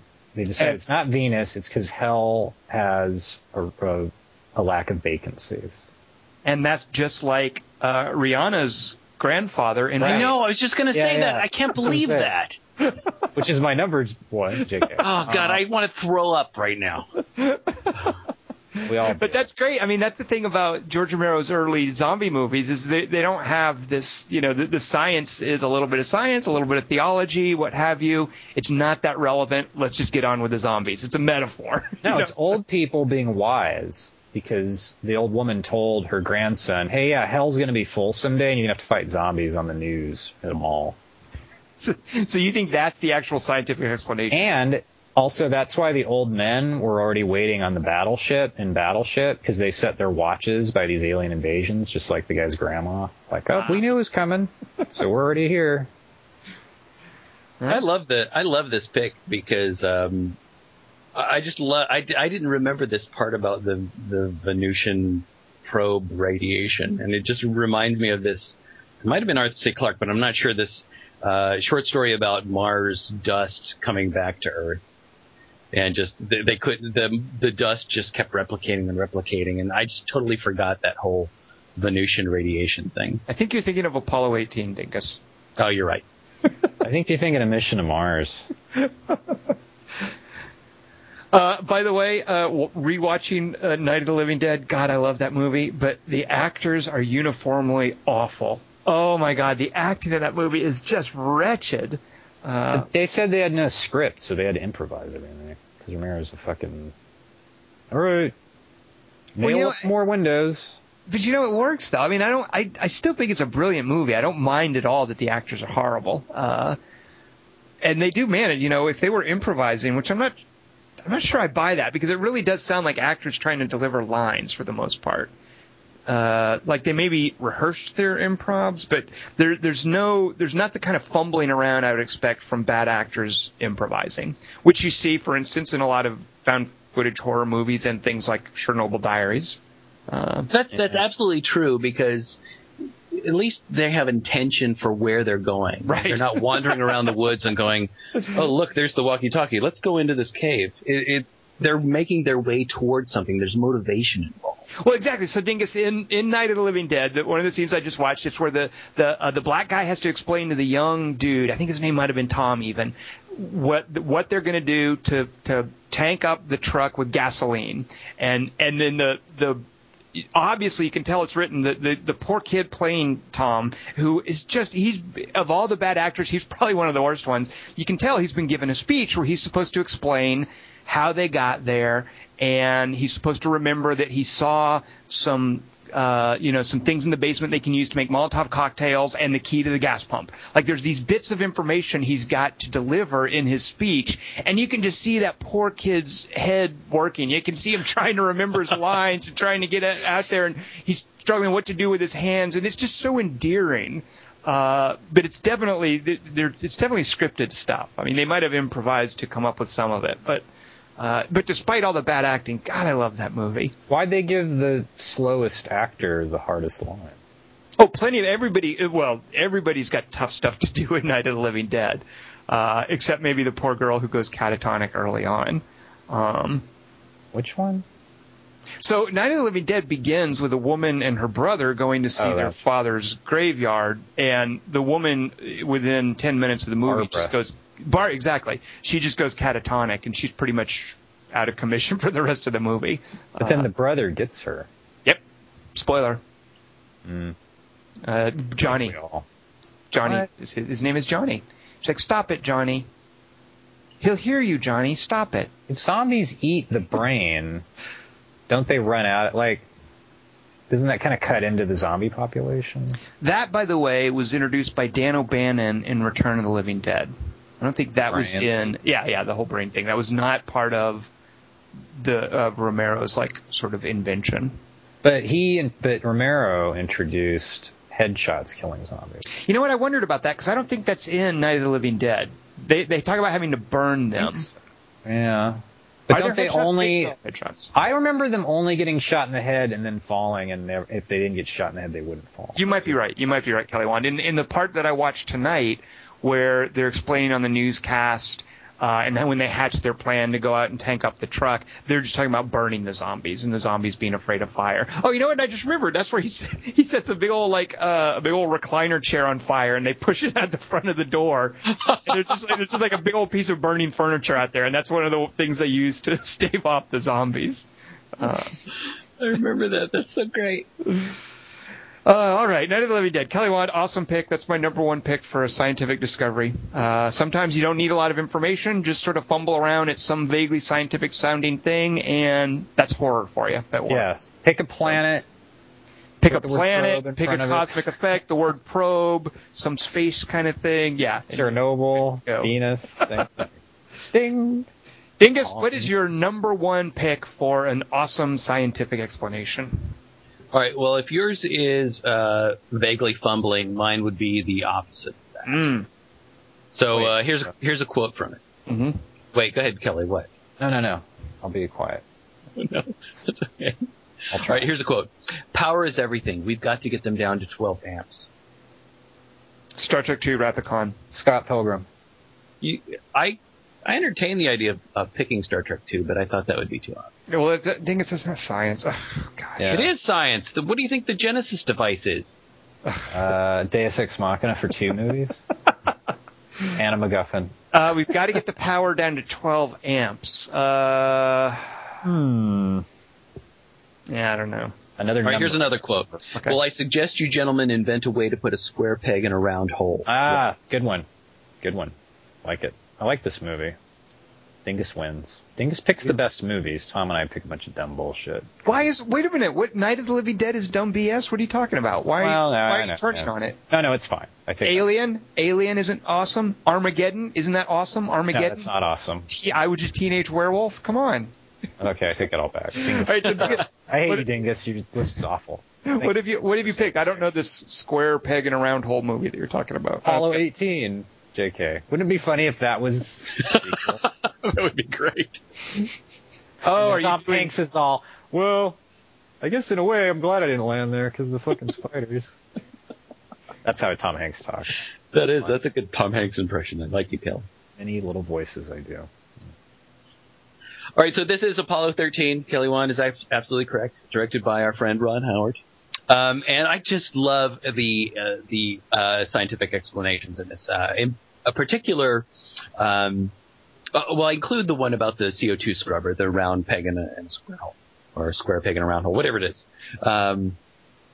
Because when I watched this movie, I just loved the fact that it was doing mathematical equations and scientific explanations, and totally I was sucked in and I felt on the edge of my seat while I was being explained all these things. Whereas like in Star Trek 4, we're talking about slingshot around the sun, this movie was talking about return trajectories and the different ways that you would have to do that. One of my favorite moments in this movie, though, is this actor Lauren Dean, who plays John Aaron, I think, talking to them about power and how they have to cut off all the power and they have to reduce the power to 12 amps or they're just not going to make it back. They're not going to be able to communicate. Power is everything. So I would, if you want one particular scientific explanation, it's that. But overall, I just love the scientific explanations in this movie and how Ron Howard makes it suspenseful. Kelly Wand, I don't know if you noticed this. All of Dingus's picks use actual science. Our picks are like all fake science. Yeah, Dingus sucks. He also picked like highfalutin movies. Because they're real science. Yeah, they're... Deep Blue Those are Sea. the only movies Dingus. Well, Deep Blue Sea, I mean, sharks are super good at not getting cancer. That's real science. Seriously, I mean, that's true. In the Abyss, you really can... There is that You really that can't fluid. beat aliens if you could just keep sinking. There really is that fluid that you can put in your lungs and still get oxygen in your system. And Apollo 13, there are actual amps on a spaceship. So, True. Dingus is right. I just love that mental image of the young, dopey scientist sitting in the background where everybody's arguing and he's doing calculations. And that's who Lauren Dean plays. He's sitting in the background and he's trying to figure things out and nobody's listening to him because he's the new guy. And I was trying to think of movies where there's diagrams of things going on and Like Apollo Armageddon. 13. Yeah, well, like Armageddon, exactly. Apollo 13 gets a lot of crap because it's Ron Howard. No, it's good. I agree with you. But I love the movie. I love Apollo 13. It's a suspenseful movie about engineering puzzles.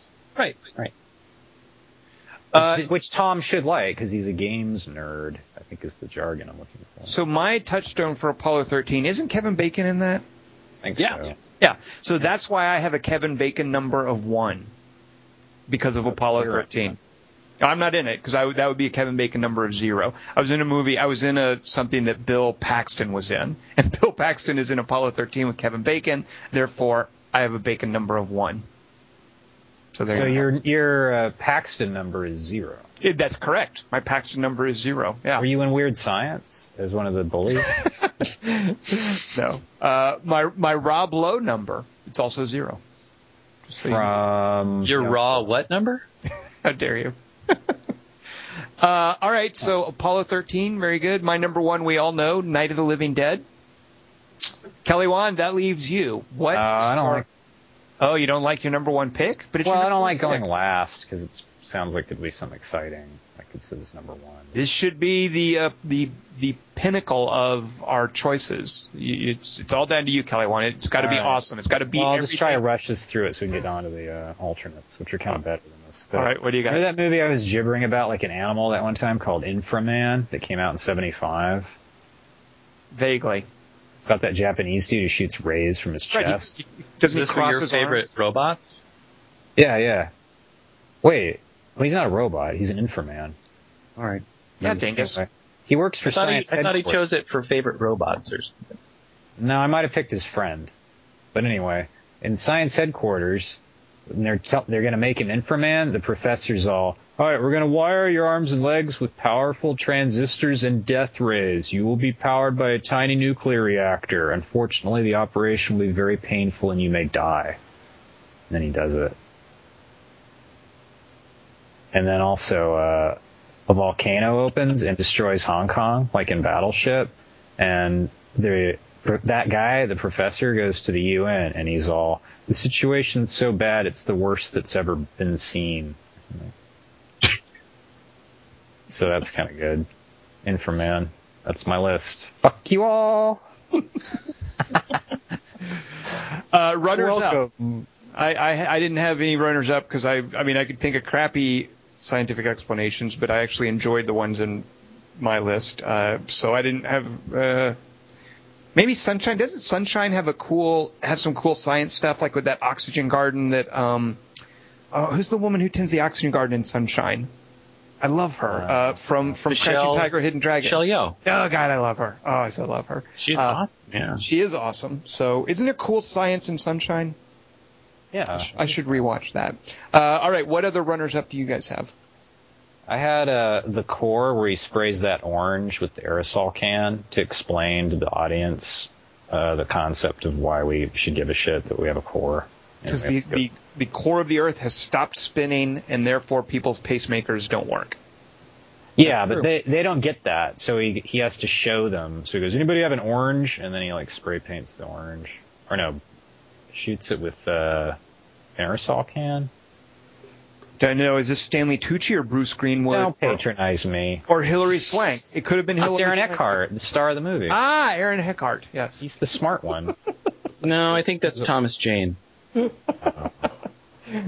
also, I wanted to use that movie Silent Rage, that Chuck Norris movie, where they inject that dude, Ron Silver does, and he just has to keep killing him over and over for the whole movie.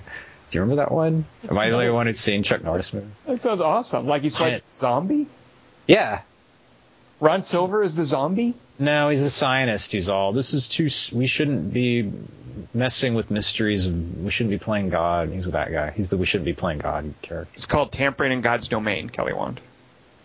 All right, Mr. Theology. Also, Chain Reaction. Isn't that Bride of the Monster, the whole Tampering in God's Domain line? Isn't that the very... It's every one of them. Yeah. And what was the other one? I'm sorry.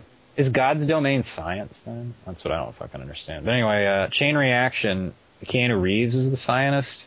Mm-hmm. And there's one line where somebody goes, with what's in Keanu Reeves' brain, a glass of water could power Chicago for weeks. What? That's supposed to make, we got to kill So that Keanu Reeves' brain plus a glass of water is enough? No, you don't even need his brain. So just the glass of water? Yeah. Well, yeah, you need his brain, I guess. Wait, so he plays a battery in 2 movies? He turns this into this. So nobody picked the Matrix scientific explanation for the machines rising up and podding all of humanity, huh? Nobody picked that. Does that count as science?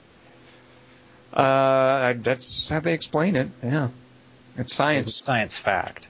It's as much science as Teen Wolf that you picked. What about when in Zardoz the giant head goes, the penis is evil, the penis shoots seeds? That's science. That's science. True. That's biology. Yeah. Dingus, any runners up from you? Other than the midichlorians? Why does Tom Cruise's car work in War of the Worlds again? Because solenoid. So, but wait, if the solenoid wasn't in a car, it wouldn't get burned out? Was that the idea? Yeah, because of the EMP. Right, but why wouldn't the EMP just burn the solenoids out of a solenoid? All the other solenoids, yeah. too. That's what I don't understand. Like, why does that one solenoid not...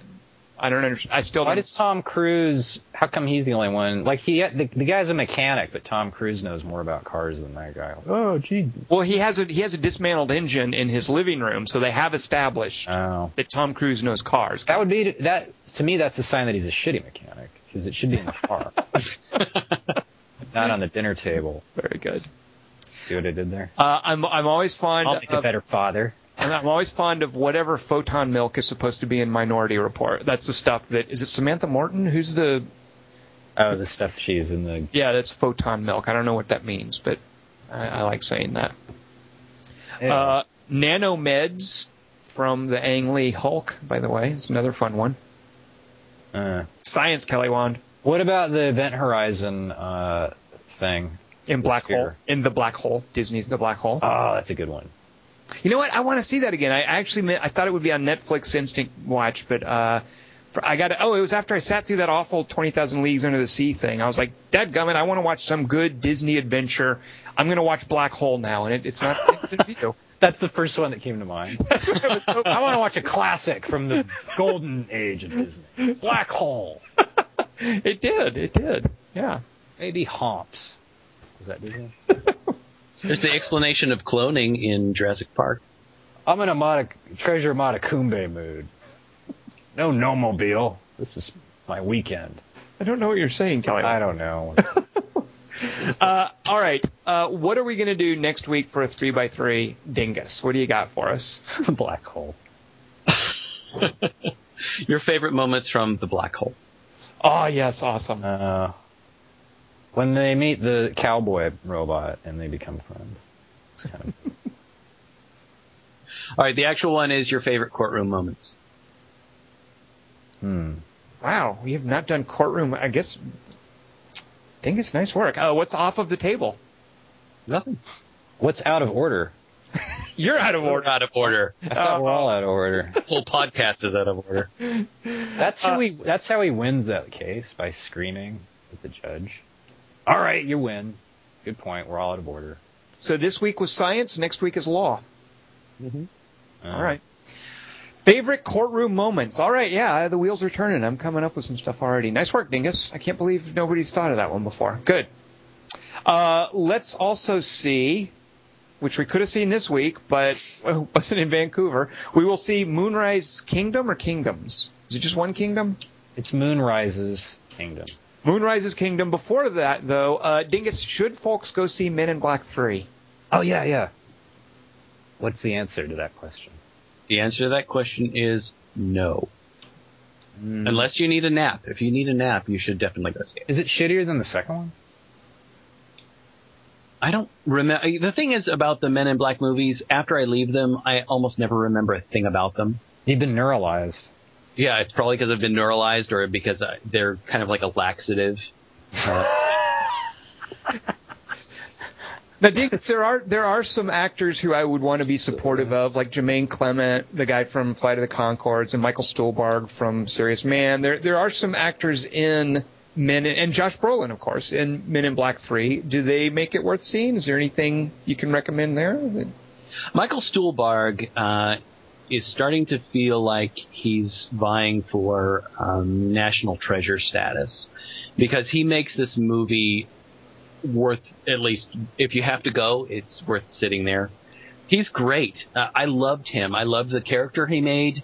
I didn't realize it was him for most of the movie. I loved him so much. Is he under a bunch of CG or something? Why did you not realize that was him? Or I just didn't recognize him. He's just he just looks like he's just playing a character. He's not under a bunch of makeup or CG. He just does a great job. I mean, the movie is just it's just so tired. It's tired. That's what Tommy Lee Jones. It's like watching a cartoon. The makeup is horrible. The sound is even bad at the beginning. And you're thinking, what? This is what they spent this money on? I mean, Jermaine Clement is fine, but he only gets to do a couple of things. He snarls and yells. There's really... I just thought it was just... But other people liked it. I just didn't care for it. What do you mean other people liked it? What kind of disclaimer do I? My friend Daniel and my wife Wendy liked it. I just couldn't even stay awake for it. Dingus, so you know, it looks like a bunch of cartoon stuff that's not better than Roger Rabbit cartoon stuff. I mean, I don't believe a thing that's going on, and it's not just the not believe stuff because I love animation. I mean, WALL-E and Up sucked me in, but this is just. And I even think Will Smith is horrible in it. I don't understand what the hell's going on here, but Michael Stuhlbarg is wonderful. He's just wonderful. Well, Dingus, I just want to say $55 million. Opening weekend. That's not that much. No, nice rebuttal. It's actually not that much. It's a fairly disappointing. I don't think it's going to do very well. Wait, it made 55? It beat Avengers. Yeah. It's a movie that's finally 4. Yeah, in his 4th week, Avengers finally fell to 2nd place. What's Avengers at?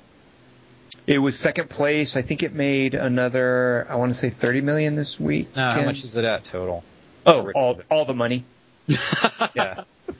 They had to buy another Monopoly set. Emma Thompson is hot. What the hell? Who is? Emma Thompson. What? Dingus, no, she's not. She just looks good. She's in Men in Black 3? Yeah. I think Dingus is talking about the 60s version of Emma Thompson. No, actually, the girl who plays her, Alice Eve, was the ingenue in The Raven. And she's just okay. I mean, she's no Josh Brolin. Josh Brolin does a nice job of aping Tommy Lee Jones. But Alice Eve is just okay. But I wish they would have done some weird mind-bending thing of just having Emma Thompson play both parts, because she looks great. What the hell? Oh, good for her. All right. Wow. So the two greatest things in Men in Black 3, according to Dingus, are Emma Thompson and Michael Stuhlbarg. So I want to make sure I understand. Yep. Okay. Yep, you pretty much got Everything it. else, waste your time. You can zone out during all the scenes without those two. 15th build. Kelly, what? I certainly believe that, because I think that I've just lost all patience for most time travel bullshit. What? Come Hey, on. hold on, Dingus. Ryan Johnson. Ryan Johnson has something to say about that later this year, I think. All right, well, we'll see what he has to say, because I think it's the refuge of lazy screenwriters. Wow. Yeah, that's harsh. You better go back in time and take that back, or they'll blah, blah, blah, words, jokes. Kelly, how's Tricks in Canada these days? Anything notable happening up there? Maybe an anecdote you might share with us? Oh, can I add it out? Rock and roll. There's this little cleaning lady, this little Chinese lady who comes in and cleans my office for me. She's not like that. She actually cleans it. And then she was out for 4 days, and she came back, and I went, "Oh, you're back." And she went, "Yes." And I go, "How are you?" And she goes, "I've been really sick." And I go, "Oh, for 4 days?" She goes, "Yes, very sick." And I go, "With what?" And she goes, "Vertigo."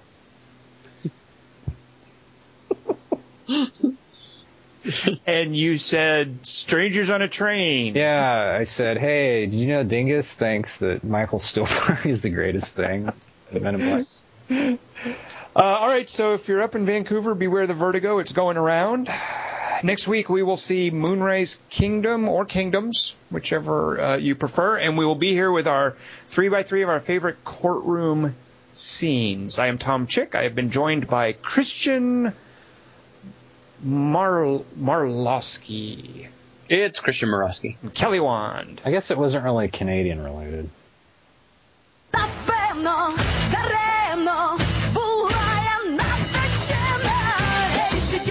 I didn't know Tom sang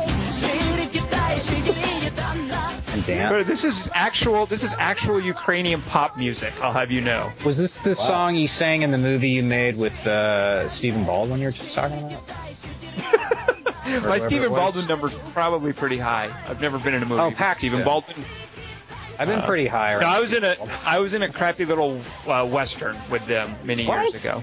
But yeah, so if you ever were to rent a movie called Frank and Jesse, in which Rob Lowe plays Jesse James, you'll see me as a bounty hunter. Huh. True story. So you're like the Bosk of the Jesse James.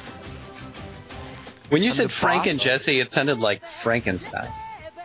Frank and Jesse. Frank and Jesse. I like that about an undead Jesse James. Made out of two different guys. Yeah, his flesh is reanimated. Yeah. Right. But it also made me think of I the see- fact that Benedict Cumberbatch is in a stage version of Frankenstein right now. What? Why is he Playing the doctor, redoing the monster. every... Both. Is Jeremy That's not Renner true, going I to guess. take over for Sherlock Holmes? JK. Chernobyl Diaries.